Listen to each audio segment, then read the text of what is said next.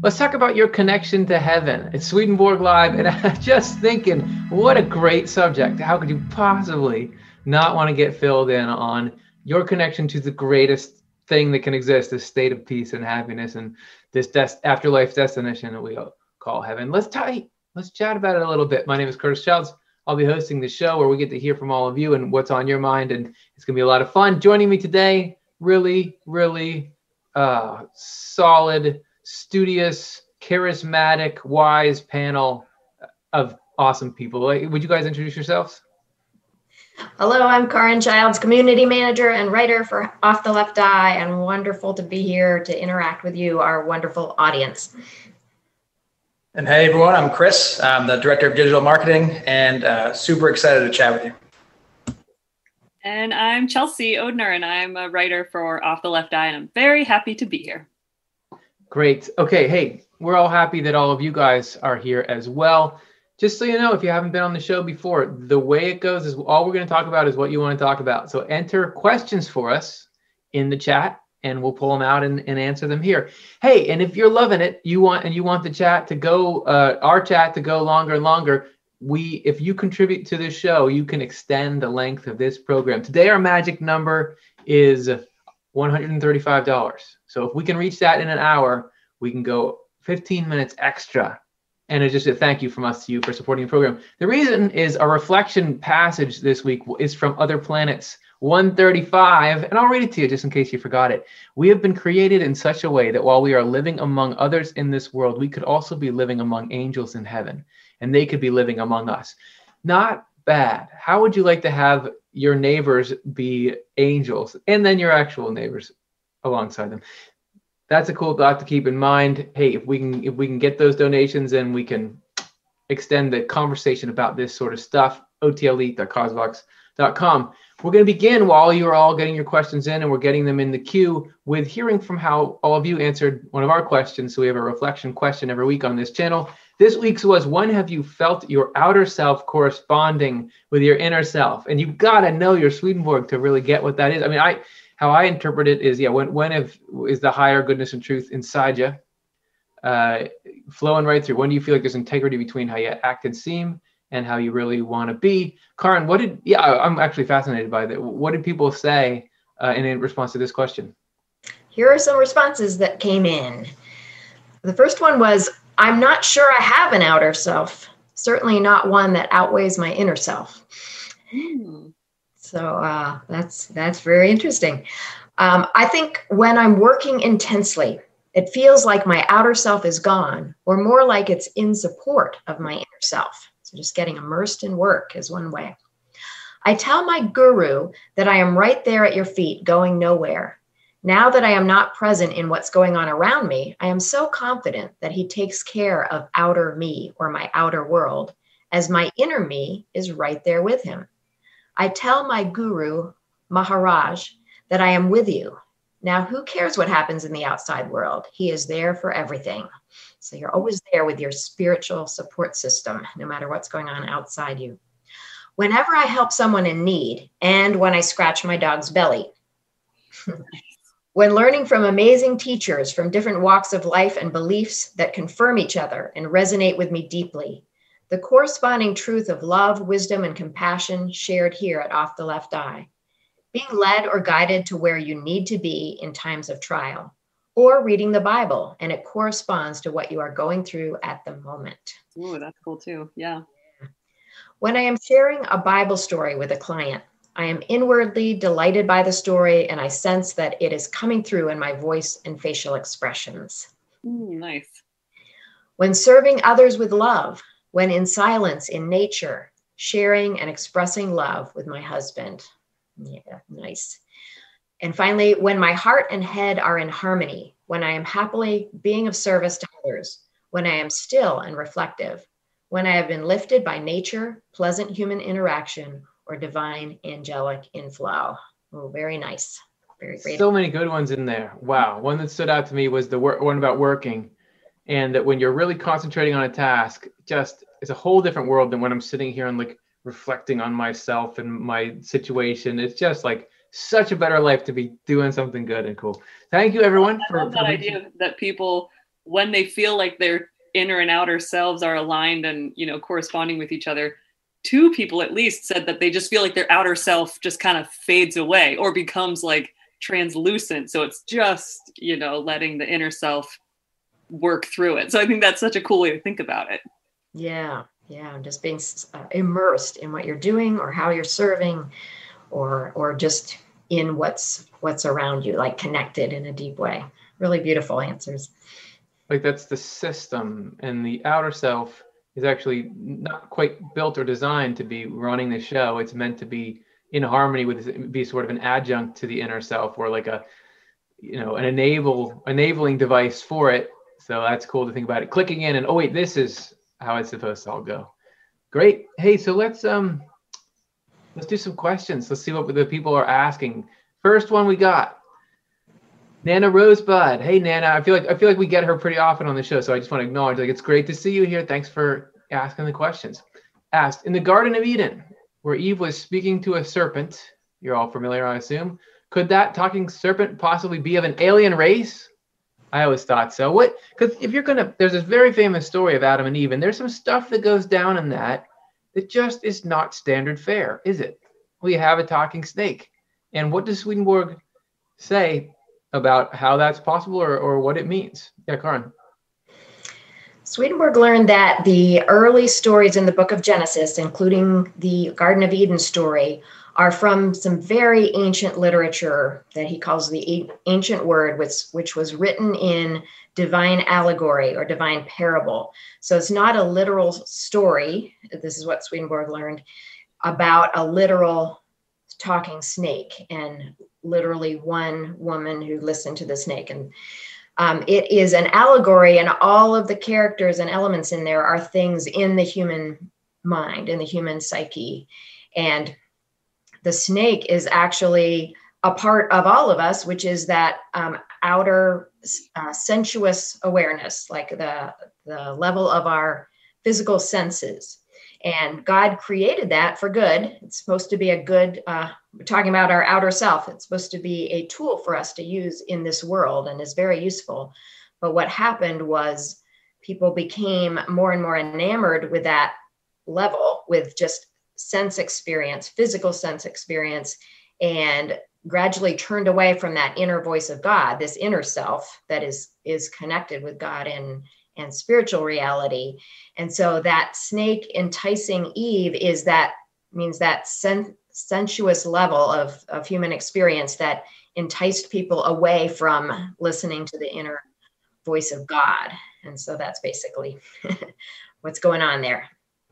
Yeah, and I was thinking, we were just with that reflection question, we were thinking about how we have the inner self and the outer self, and that the inner self, when the two align, it's really the inner self that's working through the outer self. And so this story of the snake sort of ending up directing the show, like convincing Adam and Eve to eat from the tree of the knowledge of good and evil, is really, that's a sort of, in a nutshell, a picture of the outer self kind of taking the reins and being like, I'm in charge now, do what I say. So that's sort of a perfect thing to follow on that.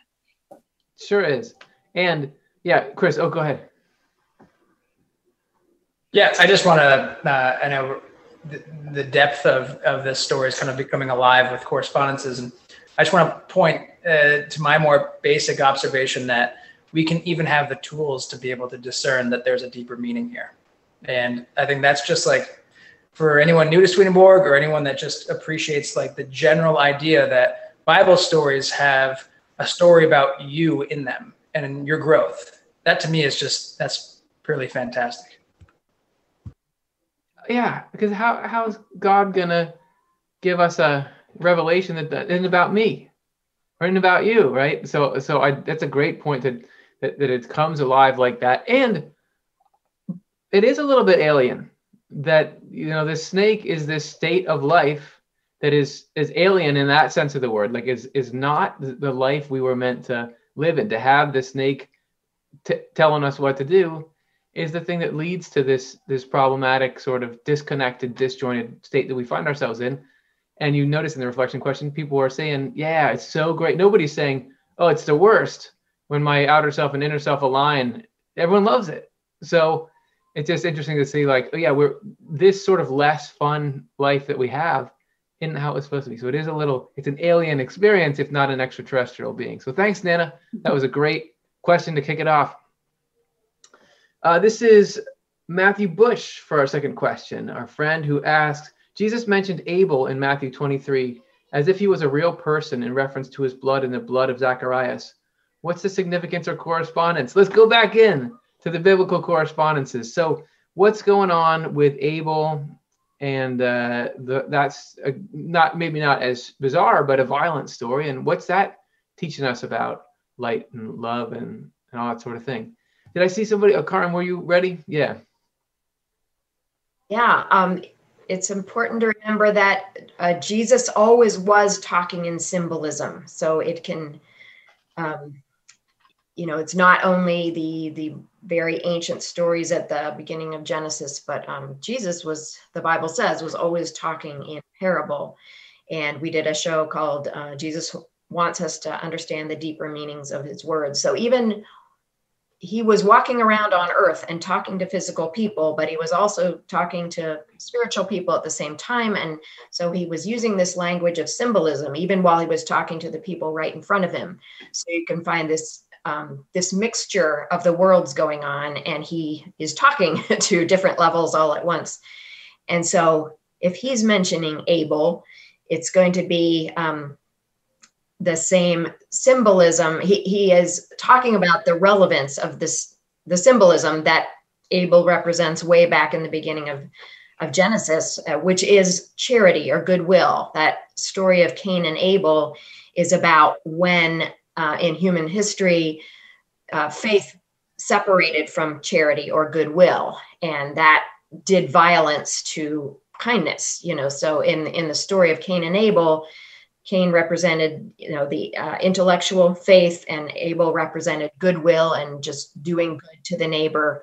And faith basically murdered goodwill in as humanity was moving forward in religion, how they did religion. And so Abel is that goodwill that's supposed to be a brother to faith. They're supposed to be united in love. And so I don't remember, I would have to look up the context of what Jesus was saying in that particular chapter, but that is what Abel represents. So whatever Jesus was saying, he would be talking about that element of charity and goodwill. And, blood has to do with truth and the life force that's supposed to be within things, not spilled, not done violence to. So I'd have to look up the context, but that's basically what I understand Abel to be about. Yeah, and I think the Zechariah, the verse talks about Zechariah, one of the prophets, and that's so I think it is similarly in line with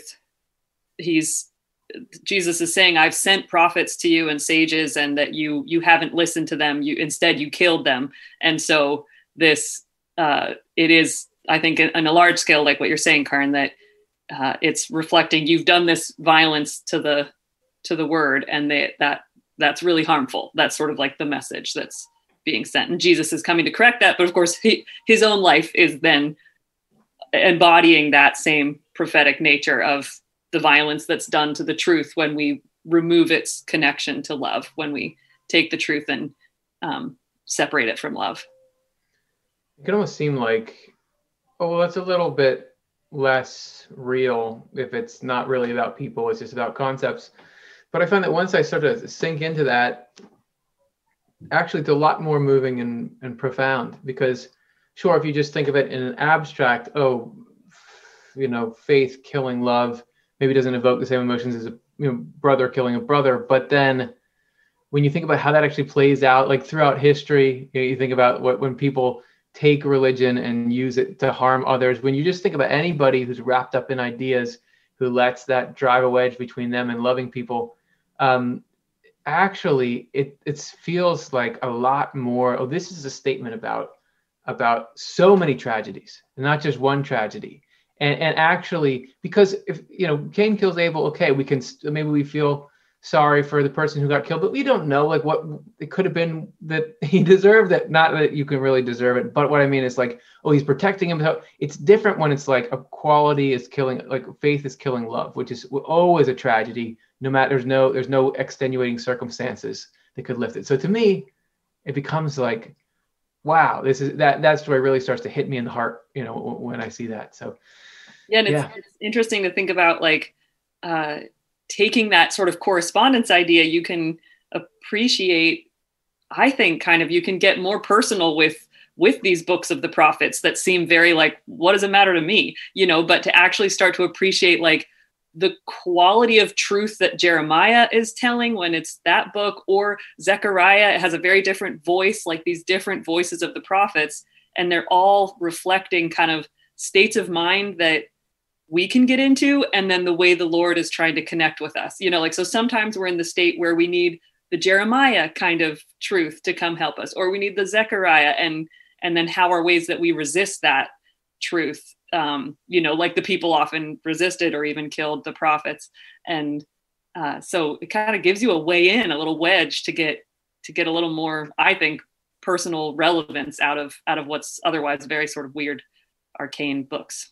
Yeah, it goes from something that somebody could tell you need to like, to something that you're like, wow, I want to learn this.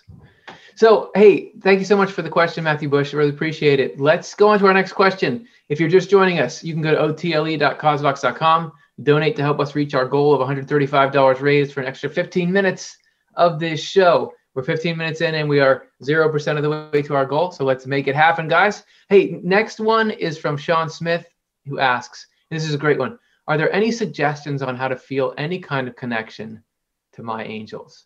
Because I've been in that state. I need any kind of sign here. And so I feel like in this time of global struggle, don't we all need a little more assurance that we're not alone? So what can we give them? Has anybody got anything that springs to mind? Chris, you want to kick us off? Yeah, well, one of the things that always amazes me about Swedenborg's teachings is that, so he's so clear that we're alive, in large part due to the connection that we have with heaven and with the Lord through heaven. And so just to acknowledge first and foremost that we are always connected to angels in any moment of our lives. For me, to take that a bit further, I always think about like, how people say, you're triggered, stuff like that. I think about like heavenly triggers. Like, what are the things that I can acknowledge about myself that put me into a framework to acknowledge my connection with angels? Because when that happens, I begin to kind of be more consciously aware of the fact that, oh, wow, heaven really can flow through me. I really can be a conduit for heaven into this world. So, for me personally, gratitude and usefulness, those are like the two heavenly triggers that I have that instantly put me into a place that's harmonizing with my angels that are connected to me.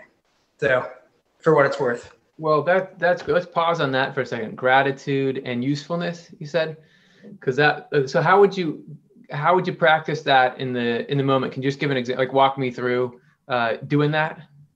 Yeah. Gratitude for me, it's more of a meditative thing in the morning and at night, where I literally try to clear all that headspace from any other muck around, my stressors, the other triggers that aren't heavenly, perhaps, and just get a sense of, I have a job where I can promote these teachings out to others that I believe in so much, that is so revolutionary. And the sense of gratitude in a meditative sense that just allows me to breathe and refocus on what's good instead of constantly letting what's bad control my life. Because it's so hard to see my connection to angels or feel it when I let that narrative play out constantly. So literally just creating some space to say, hey, there's the other side of this whole narrative, which is I am connected to heaven and angels are flowing into my thoughts and feelings. And usefulness just feels good. We've done so many episodes on how usefulness can combat anxiety and how usefulness can help your mental state become more heavenly.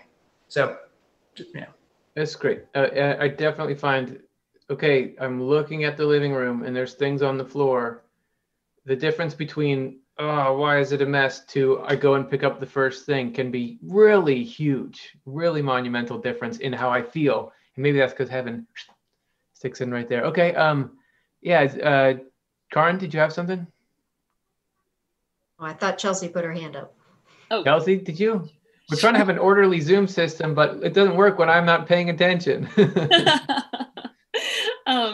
Well, I was just thinking along the lines of what Chris was saying, that the practice of people will keep like a gratitude journal, and think that's a cool idea to have like a connection to angels journal where you can take time at the end of the day and you just try to write 3 or 5 things that kind of you might otherwise have glossed over during the day, but that might really suggest, make you feel like, oh, that was, we're so tuned into the negative things that it's like, we might notice we were worried about something in a certain way, and then it happened and it wasn't as bad as we anticipated it being, but we're already on to the next thing. We don't take any time to notice like, wow, things really worked out there, or that wasn't as bad as I thought it was, or, appreciating a new perspective on something, that taking the time to acknowledge there were angels at work in that, and that is a real connection to heaven that I have, is a cool thing. And really taking the time, I think, like Chris was saying with your breath, but really holding that thought in your mind, and then just like really taking your time to feel it through your whole body, how real that connection is, and then move on to the next thing, and like feel that gratitude with your whole body can really kind of make it, embed it into your sort of cellular experience. Awesome. And I feel like the point you made about noticing when something does go well instead of just move on to the next worry is so important. And I think it's a logical fallacy called shifting the goalposts, where you'll say, well, this, you can prove my argument wrong if it's this. And then when they do, you say, well, actually, I meant it's this. And you move the goalposts over here if I'm getting that right. And that is hell always does that in your mind. You'll be worried about something. Oh no. And then, as you were saying, the thing turns out to be great, or whatever bad thing didn't happen or wasn't. And instead of breathing into that and saying, wow, I'm going to apply that to how I look at the next thing, hell is like, well, you got to be just as worried about this thing. There's no time to pause and say, hey, I thought the whole premise was we're having a balanced look at life. So it's great that you mentioned that. Yeah, Karin. Yeah, I really agree with all that you're saying. It's connecting with our angels who are always there on the deeper levels of our consciousness. Takes our willingness to make the effort to notice them, and in all the ways that you all are saying, by practicing gratitude, by immersing yourself in usefulness. And I'll add, in addition, noticing when things went well instead of just always noticing when things went badly. I'll add in that I try to make the effort, like, to notice when I just feel this little of compassion, or that was so sweet, or that's so beautiful, or just those little noticings of good things in life. Just remember, I was just connecting with the feelings of angels. Like those feelings are flowing in from God through the angels near us, just to notice sweet, love, and, just sweetness between people, or acts of compassion, or a impulse to do something compassionate, or to care about somebody's experience. Those are connections with angels going on all the time. And so anytime anything like that comes to you, you just can remember, wow, I just was aware of my connection with an angel through that feeling. And so it's so much through feelings. And if we just get awake to that more and more, and even make yourself, pause and reflect, like you guys are saying, you will notice it happening, every day in some way. Yeah. Awesome. And something that was making me think of was that, like, it's also maybe useful to remember that when you'll get a good feeling, and you'll feel like, oh, that's the angels, and you might immediately be presented with reasons why it might not be, like the doubt thoughts. But I was just recently studying for a Swedenborg and Life show about this spiritual equilibrium that we're in for the sake of our freedom. And so it can feel like such a downer when we get sort of positive and excited about like some good feeling we're having, and then to be just like met with a negative feeling right next to it. It can feel like, oh, what's wrong with me or something, but that balance is actually allowed for the sake of us to really freely choose it, so it's not that we're gonna, life is never just going to be, I am constantly, on the aware of this cosmic, awesome angel connection all the time. We're going to naturally have doubt as sort of a passenger on the ride. And so I just feel like even just recently in my life, felt this like, oh, sort of this really good feeling, sort of inspiration connection, and was just amazed. I was just met immediately by a sense of like, oh, maybe I was wrong about that. Shoot, and and then to be able to, use this thought I had just been reading in Swedenborg to be like, okay, maybe there's that balance there. So I can choose it and then be okay that it feels like I maybe don't know for sure, but I can choose it anyway. And that's powerful.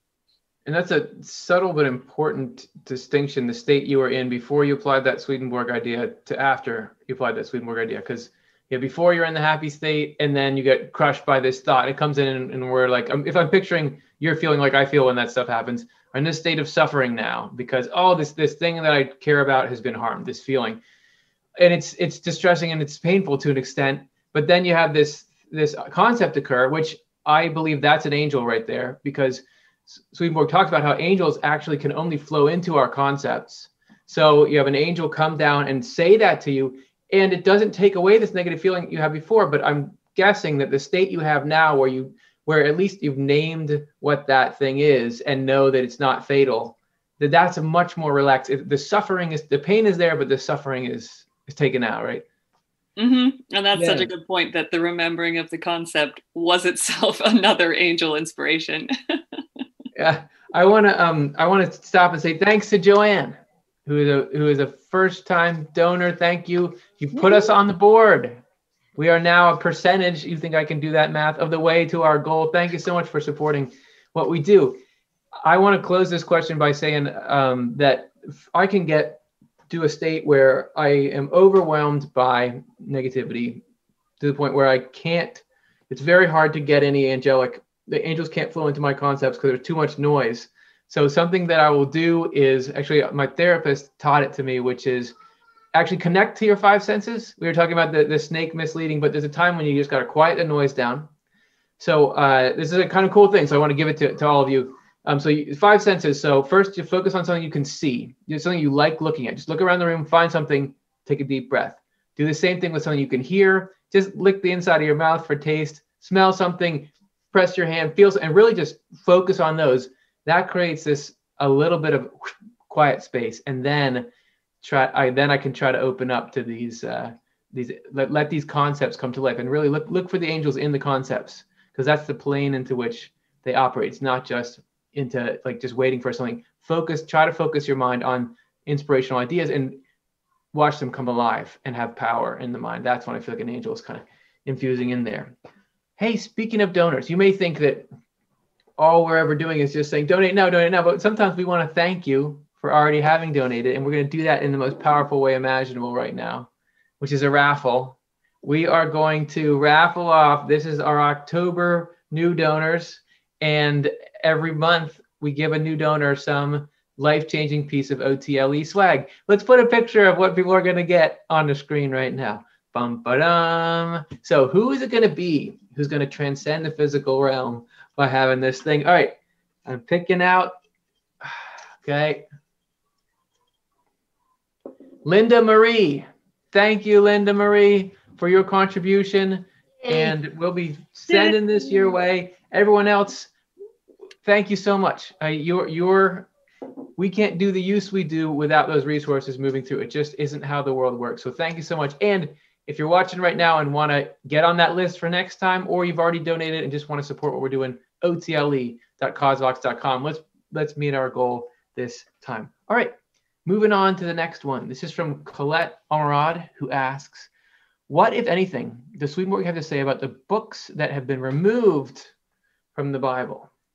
if the Bible is this treasure trove of correspondential relevant material, wouldn't we really want to find as much of it as possible? And is there anything missing from it? Does Swedenborg talk about?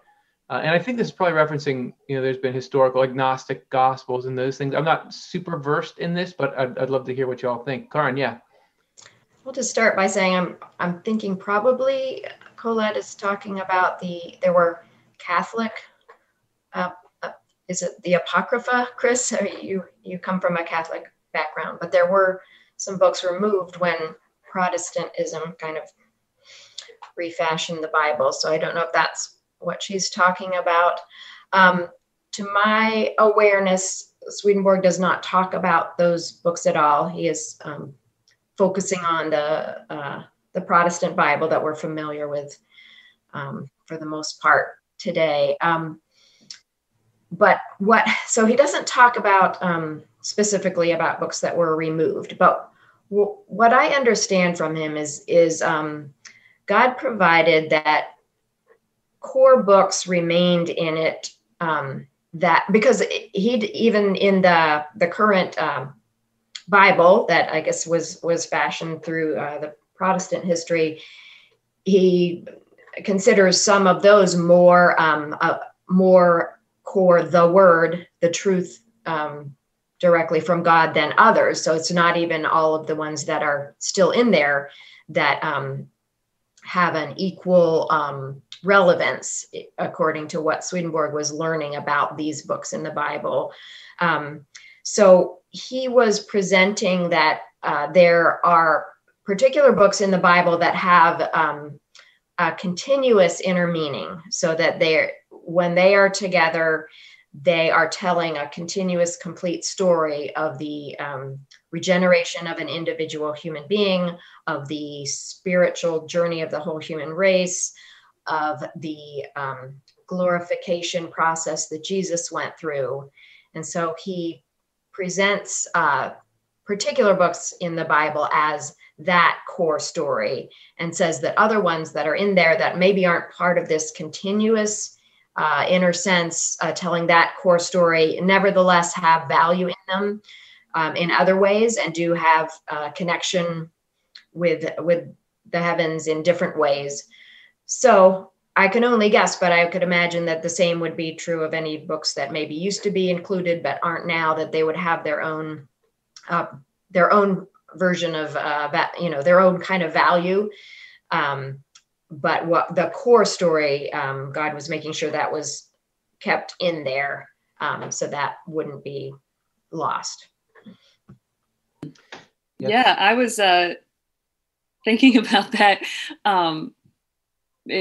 With regard to this week's topic, the science to our connection to heaven was the Monday night Swedenborg and Life show, and it's one of those things, where Swedenborg doesn't address the books directly. I mean, he says, like Karin was saying, which ones are the word, with that continuous inner sense. But what he does talk about why they are the word is because they are written in this language of correspondences.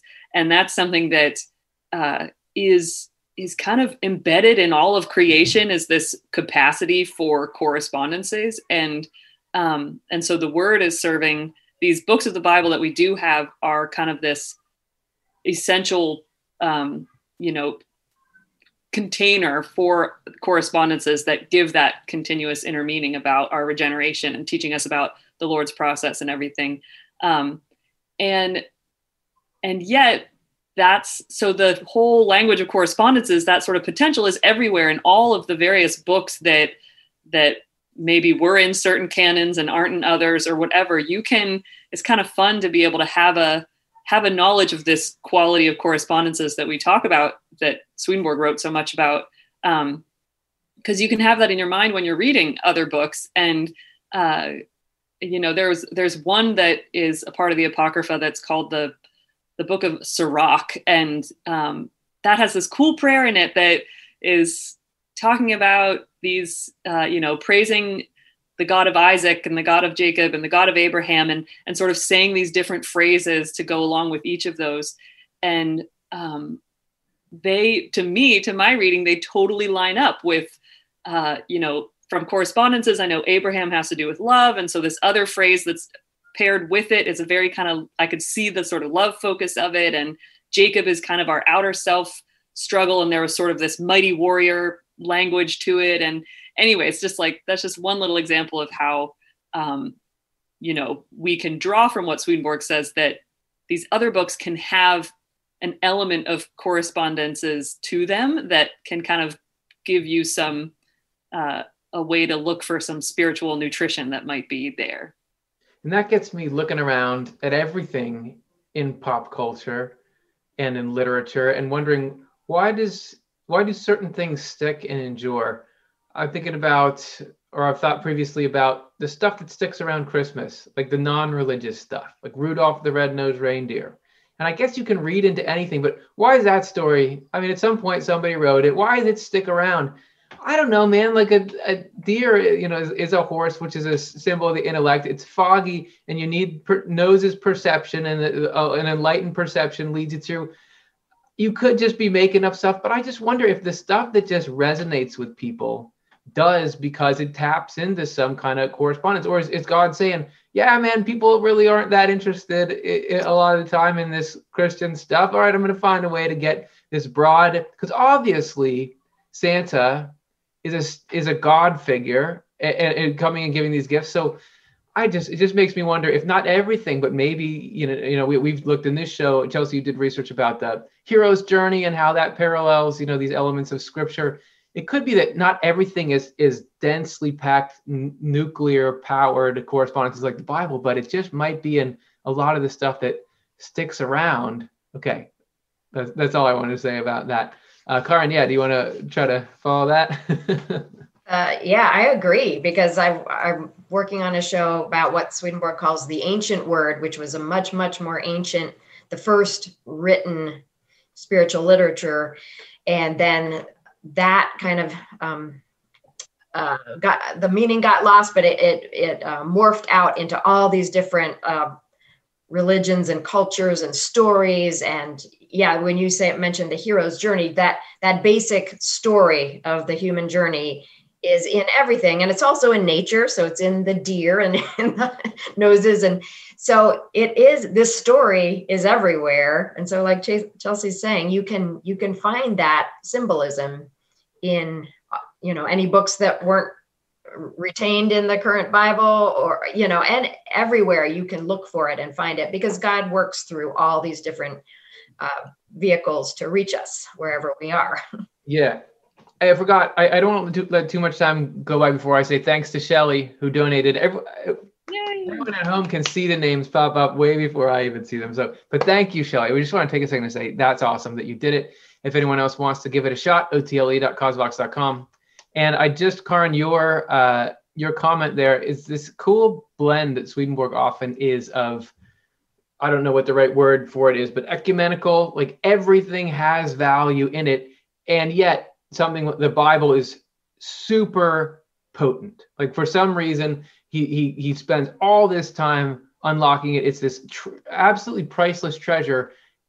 And yet it not being the exclusive way to access correspondences doesn't take away from its value. So it's a very satisfying, it's not just like it's all good. Because if it's just all good, then we already found what we're looking for. There is stuff to seek and get into. But yeah, it's not just that there's a certain walled garden that has God's connection to us in it, and everything else is just pagan nothing. No, there's good in all things. So I just love that dynamic that's throughout Swedenborg in a lot of different areas, but here as well.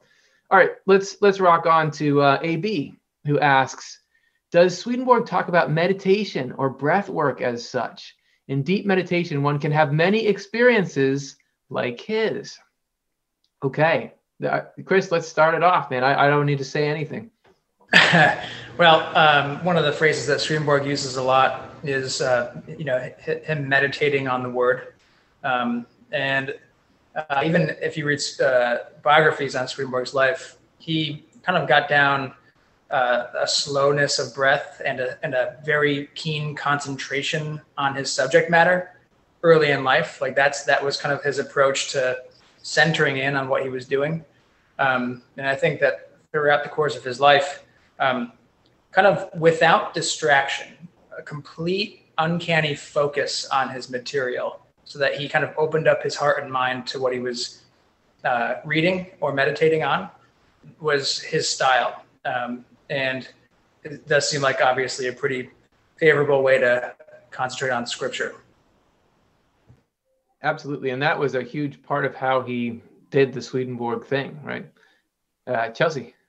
Yeah, I think Swedenborg definitely for his published works, his mission was to sort of teach people about this thing called the new church, or like this era of this new awakening, and way consciousness works, and learning about the reality of the spiritual world and heaven and everything. And so he never quite goes into talking about meditation directly, other than what Chris is saying of just saying meditation on the word, that's very valuable to study the word.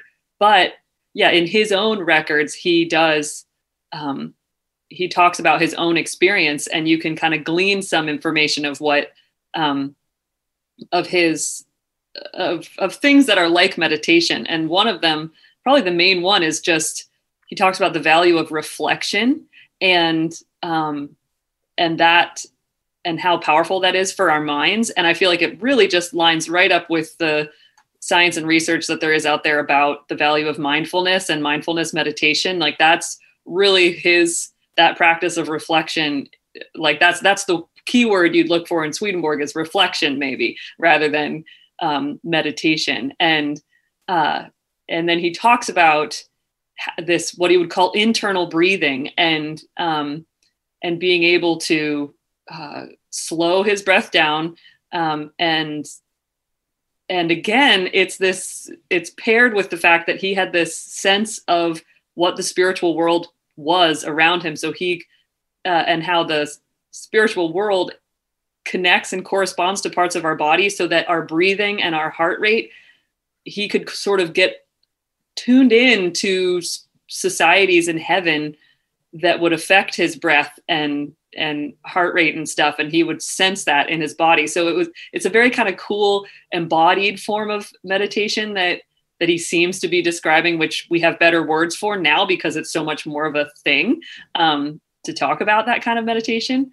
And the one other element that I thought to touch on is that this A.B. is saying, in deep meditation, one can have many experiences like his. And I just recently was reading in Swedenborg's letters, the records we have of the letters that people wrote to him and that he wrote to other people. And there's this one guy who is particularly interested in saying, can other people communicate with spirits like you can? And like, I have a friend, really, like, the person was interested for themselves. Yeah. But he did say, I have this friend who the spirits are like, his life is overwhelmed with spiritual communication, like in an unhealthy way. And so Swedenborg wrote back to this person saying, the only reason why I have spiritual communication is because of this purpose that I have, this mission to reveal this inner sense of scripture and teach people about the new church and everything and write these books.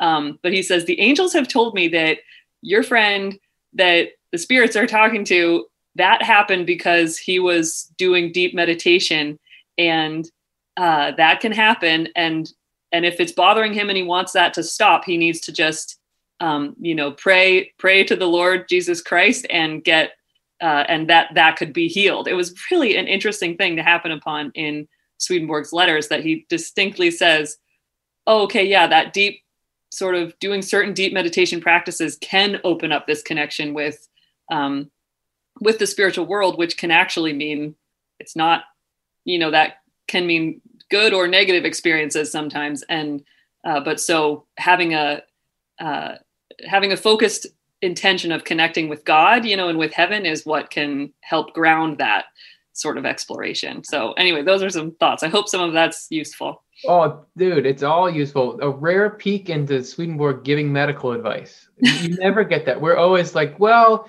he really focuses on the concepts and the broader framework. But there he's saying, okay, this is why that happened. Here's how you stop it. It's awesome. And I want to amplify a point that you made in there. Make sure everyone caught that. We're talking about our connection to heaven. the different heavens, the different societies of heavens have a different breathing patterns that Swedenborg could slip into and breathe with those heavens. And I just want to mention before I forget, the most ancient people, Swedenborg talks about people way, way, way back at the beginning of human spirituality who had this amazing connection all the time to angels, and they got visions and dreams. And why were they so hooked up? They breathed differently than we did. He has this whole huge catastrophe that happened where we went from this internal breathing that you mentioned to external breathing. Breathing is everything to Swedenborg. So sorry, I'm getting a little breathing hyped right now. I got to catch my breath. Karin, do you have anything? Yeah, go see our episode called Neanderthals and the Breathing of the Ancients for a little bit more about that.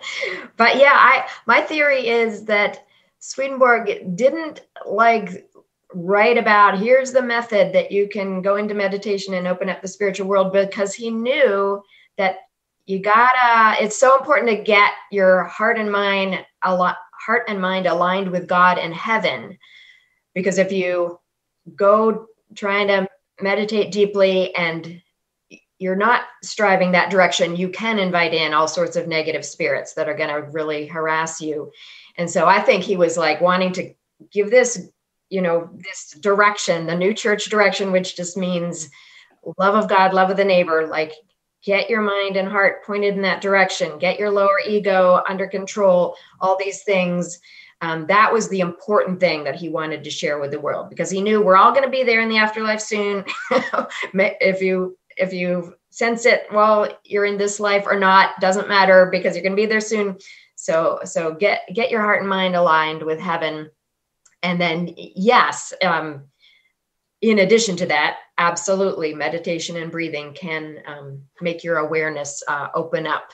But Swedenborg would want it to open up safely. Therefore, he wasn't sort of giving this manual out to everybody. He wanted to just tell us, get your mind connected with God first and foremost. That's right. You use under the right. Do not use under the influence. It just is awesome and satisfying how deep Swedenborg's worldview goes into the body and how it works, and that you just would have to have that. And I talked about that in a recent News from Heaven. I won't belabor it here. But let's move on to the next question. I do want to play some intense music, dun, dun, dun, dun, dun, and say we're in crunch time to meet our goal. There's only a few minutes left and we're way behind. Are we going to do it? Are we going to do the extra 15 minutes, or will we crash and burn? Find out in a few minutes. All right, let's do otle.cosvox.com if you want to help push us over the edge into a joyful extra 15, because I don't want to stop this, but I will. If I need to, I will.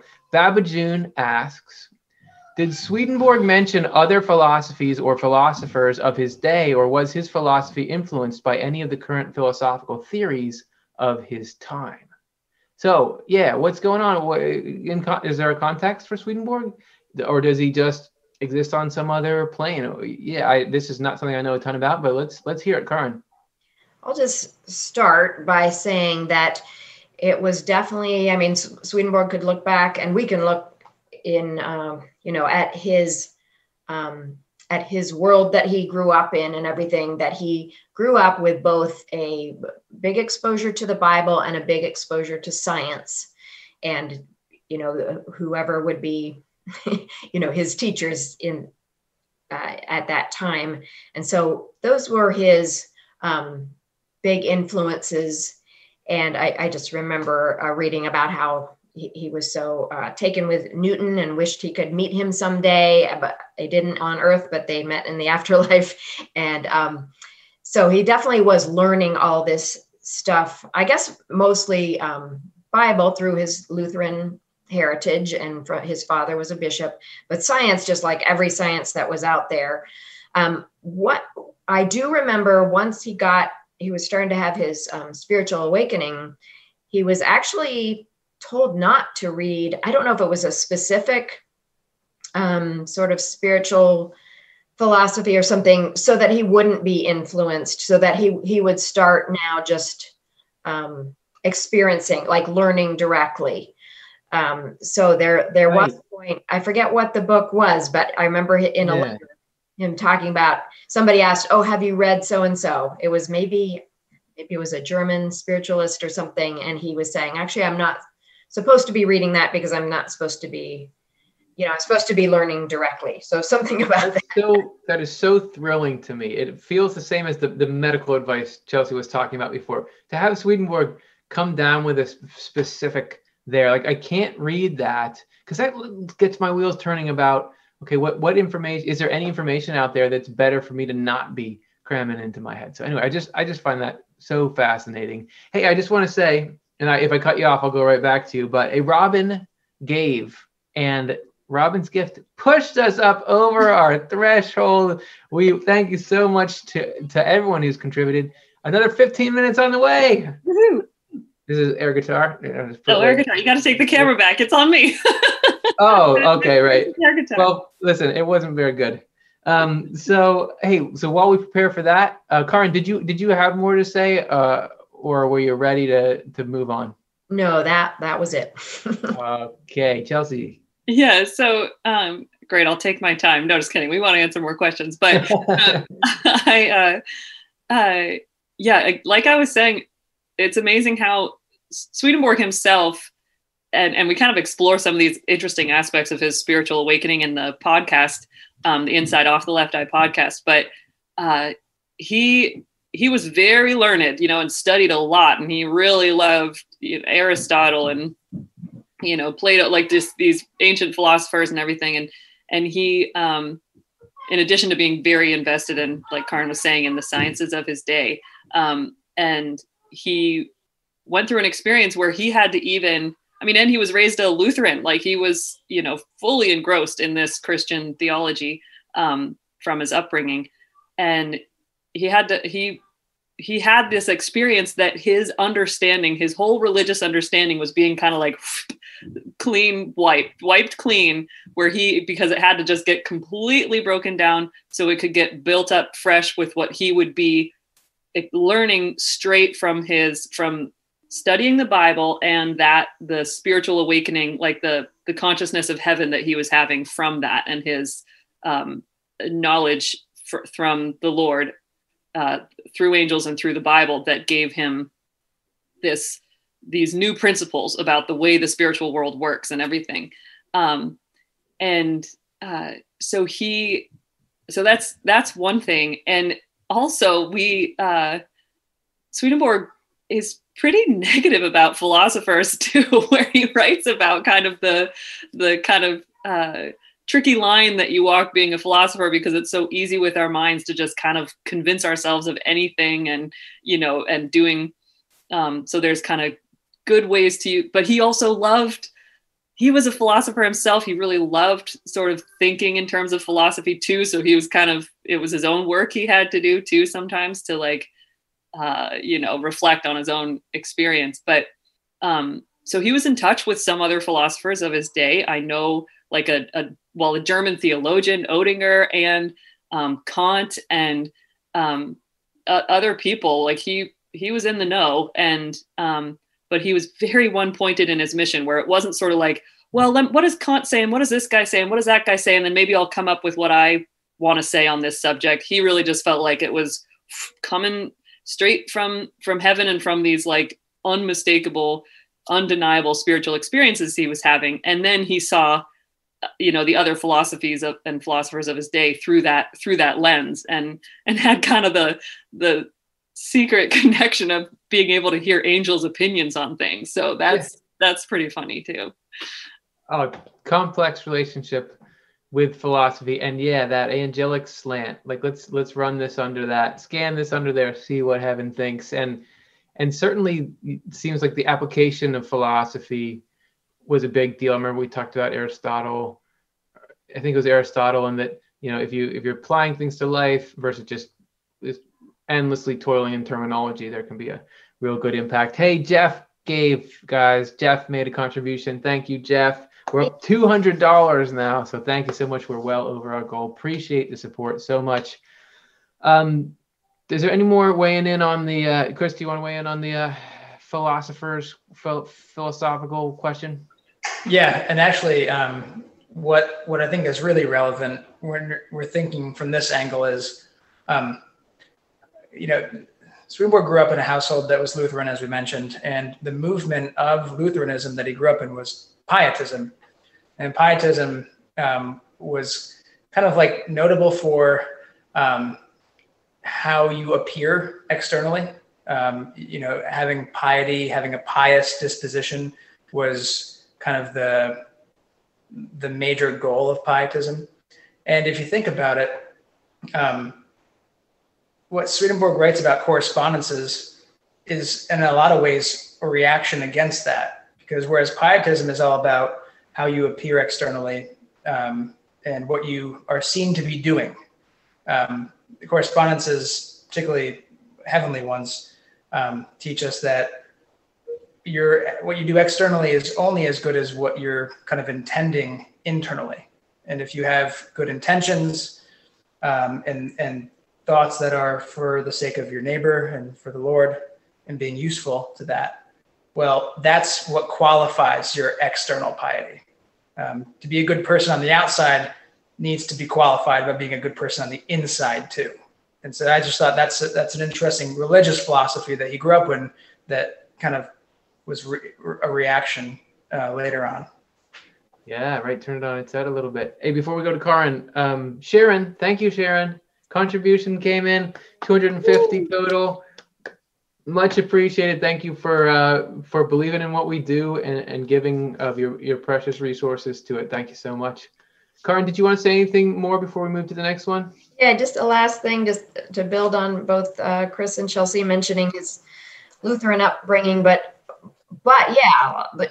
he ended up speaking out against many of the philosophies in there. So it wasn't like he was shaped by that in his theology when he started writing it. And I think it's also notable that so much that are in his writings are, a lot of Christian terminology, but there's so much Eastern kind of thought in there too. And I'm not aware that he ever read Eastern philosophy. I don't see that coming up. And yet from this direct connection, he was getting a lot of those concepts, that higher truth that is behind all sorts of, all the different religions. So that's notable to me.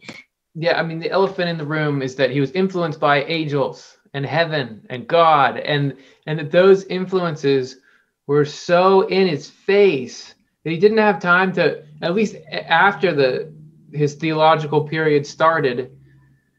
First of all, as I think Chelsea mentioned, just so much of his mind, his turf of his mind was ripped out and resawed, that he was just, even his idea that he mentions that he used to think spirits couldn't hear his thoughts, but then he got educated that isn't true.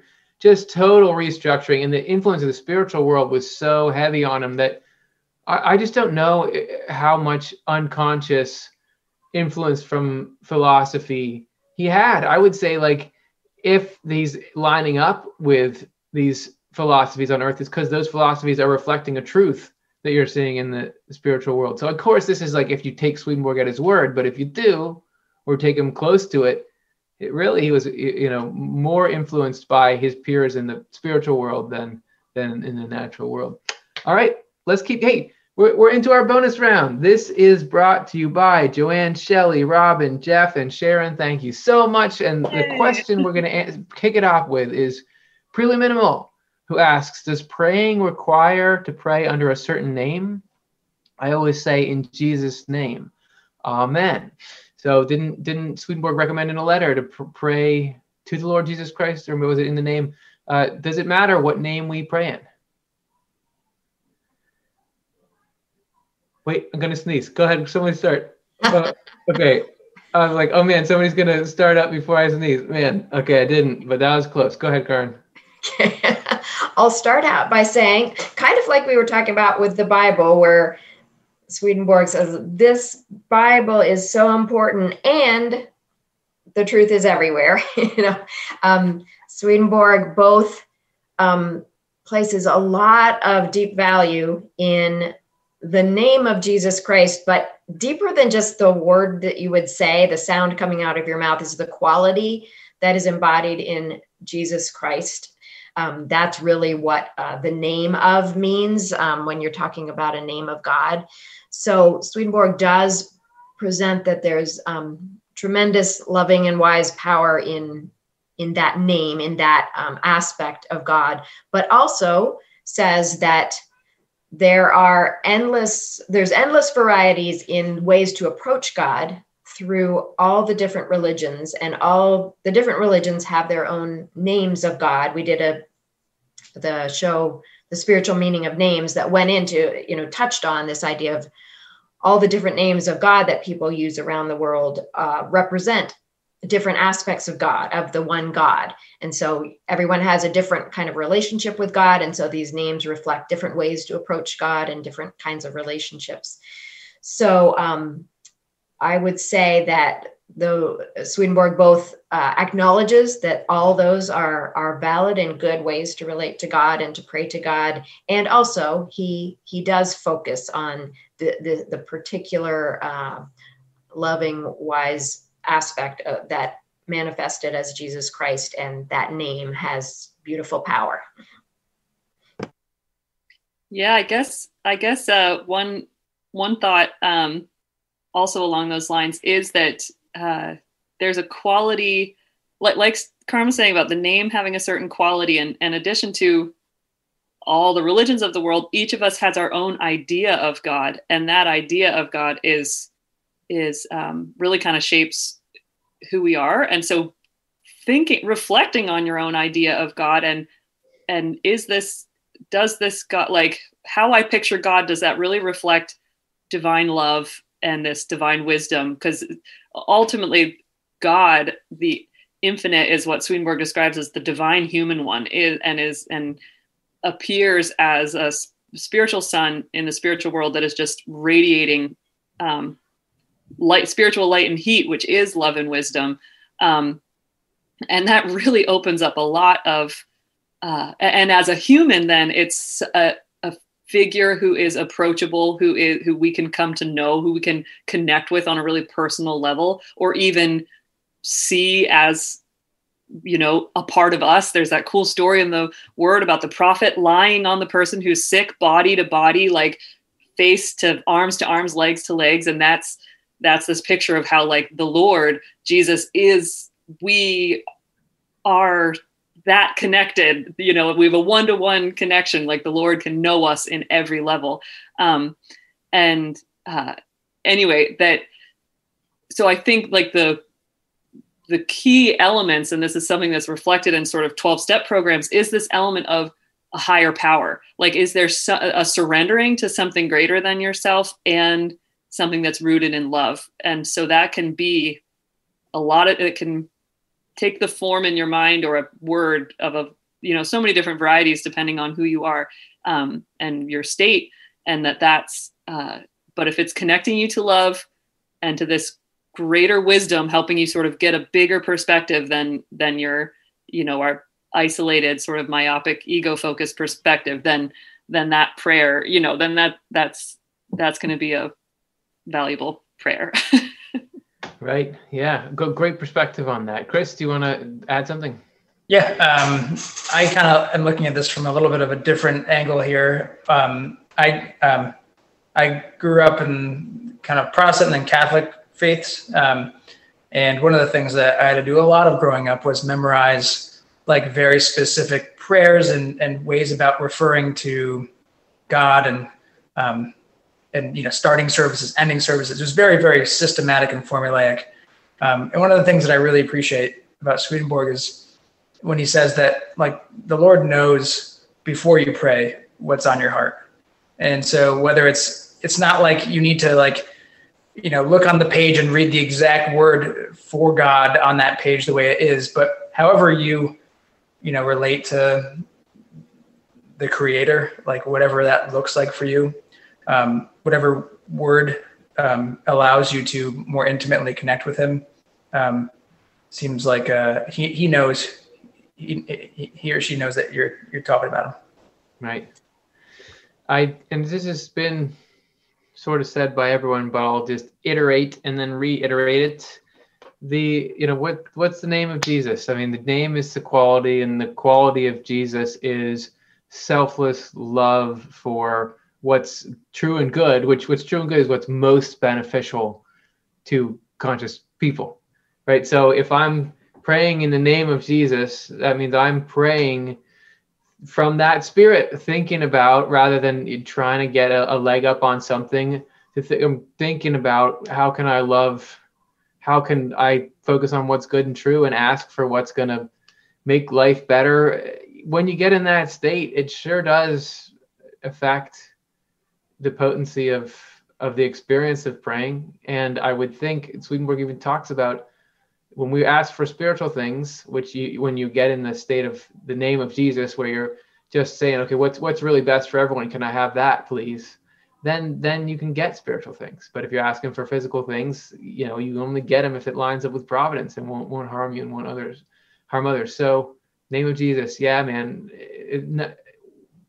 Not everybody's going to resonate with that term, but the spirit behind it, everyone knows what that is and can feel that. So, all right, hey, let's do another one. Why not? We're still young. Peg B asks, why do some spirits, deceased loved ones of friends, connect with me, but not the spirits of my choosing, my deceased friends? Hey, there we go. We once had a video, one of our most popular videos ever, is why don't our loved ones communicate more with us who have died? And it was kind of asking this question: why afterlife communication happens? It's just too widespread. It just happens. It just is a thing that happens. Why does it have these quirks to it? It doesn't seem very user friendly. We don't often get to choose. People who really need those connections don't get them, and other people get connections they're not really looking for. So what's going on there? Karin, do you want to kick us off?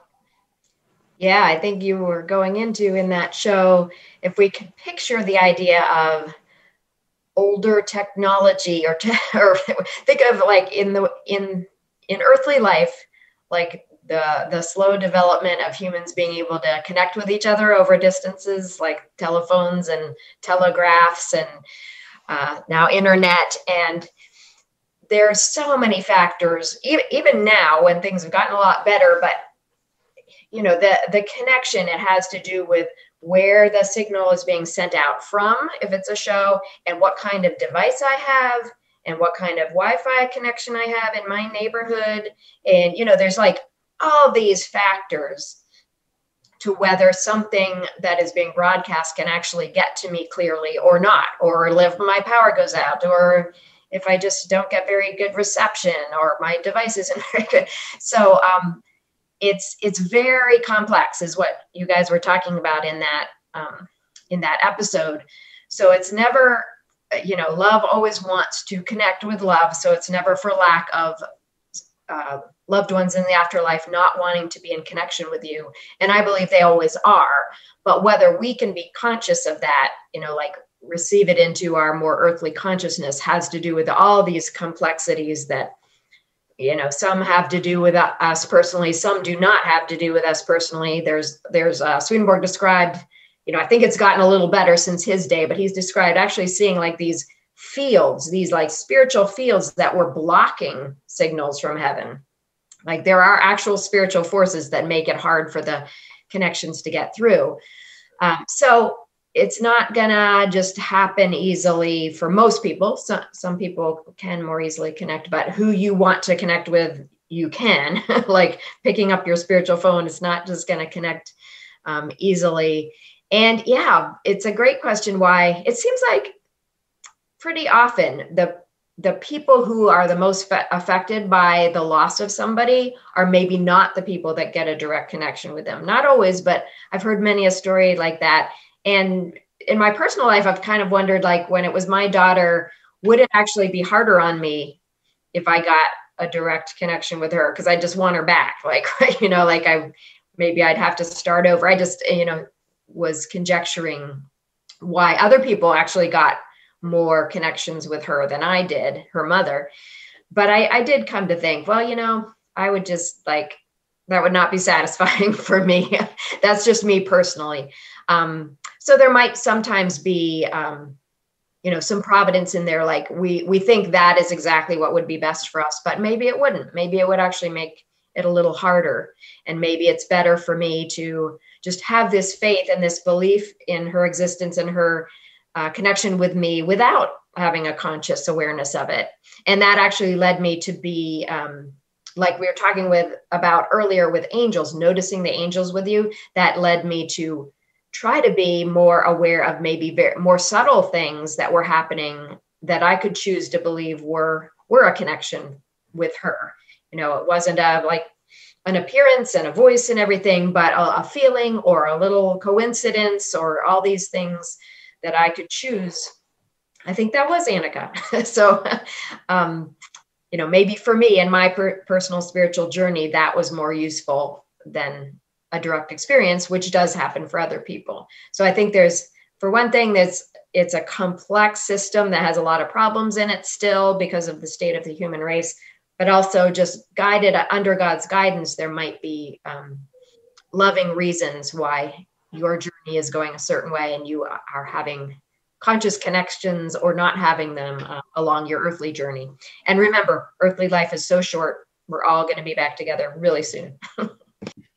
Yeah, a lot of cool perspectives in there. And thank you for sharing from your own experience as well. Chelsea, did you want to add something? Yeah, I guess one additional thought, because I've thought about it myself too, and it's interesting. The one and it can be so personal, and so there is a lot of providence to it, I'm sure. And so I don't know if what I've reflected from my own experience will relate to Peg B's, but like my sense is it's these are real relationships. So we have, I have friends in this world who I don't see very often. And I wonder why our lives just don't connect, why our paths don't cross as much. And then I have other people who our paths are crossing all the time. And but it doesn't mean my connection with these other people means anything less to me. It's just like the nature, the phases of our life. And I get more and more as more of my loved ones cross, into the other world, that those relationships are just as real as they were when they were in the world. And so there's going to be naturally a kind of fluctuation of when it's sort of best, or like, especially if it's a very close relationship, it might be even more like not great for it to have just sort of like random connections, like whatever connections happen, it's going to be at the right time for where I am in my life and where that person is in their life. And, there's got to be that kind of a alignment going on. And so sometimes I think, just how we can kind of relate to other people's problems a little bit better when we're not like triggered by them ourselves or something like that. So it's like, I feel like if I have a connection with somebody's loved one who's deceased and I kind of get this sense of them, it can feel like, oh yeah, because that just isn't a big weight to me. So I just can kind of hear it and let it go because it's not as sort of deeply tethered into my relationship process or my process, so I think we're real people with real relationships that are lasting to eternity. And so God is carefully taking care of that in a different dynamic when you're talking across the spiritual world, physical world barrier. But so there's reasons for it. Right. And it's not just preference. It's not just do they care or not care. There's complex reasons. And you reminded me of something I wanted to say way back when there was a question about how do you feel your angels connecting with you, is I will definitely think about everybody that I have affection for that's died and just think about them being alive, like their personality there. And I think about them upgraded because they're in the spiritual world. They're advancing. They're angelic now, like a really amped up version of them. That can be powerful. It can bring home the reality of it. Hey, it's almost the end of the show, but let's just do it really quick. Maybe one person answer this if you feel it, because I think this could be a cool little succinct way to tie it up. This is from Osmond Hoyne-Shea, asks, are there different countries and places in heaven like here on earth? So does anybody want to just weigh in on that quick before we go? Karin, do you want to give it a shot? Sure. Definitely. Swedenborg described parallel cities in the afterlife and nations and countries. I feel like it was more like the lower down in the levels, like more in the world of spirits, it would be more sort of just like the earthly version of it. And as you go up, I think probably, there's less of those kinds of earthly divisions and things. It would probably start looking differently, and you would be maybe connecting with not just people that maybe shared your earthly nationality or culture or whatever, as was very divided in Swedenborg's day. So yes, but I'm not sure. It probably, as the higher up you move in heaven, the more different it would be, is the sense that I get. So that's cool. Well, we're out, man. We are fresh out of time. So thank you, everybody, for your questions and for checking in with us. And I just want to say that the show goes on. We have coming up on Sunday, new episode of Inside Off the Left Eye, the podcast, How Swedenborg's Spiritual Awakening Began.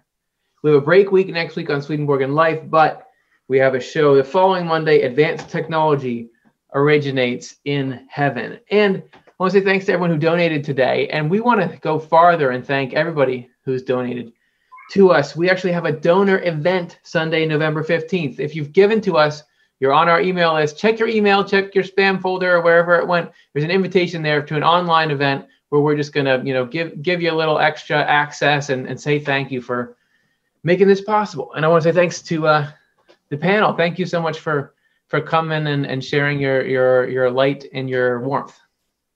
Oh, it was a delight to be here. Thank you, audience, for your donations and for your wonderful questions. It's always great to have this time with you.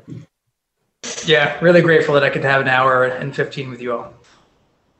Yeah, thanks so much. I'm really grateful to get to be here, and I hope what we've shared can be useful in your life and help you grow. Okay, everybody, we'll see you on the next show. Hope you take this out with you and bring some light to the world. See you later.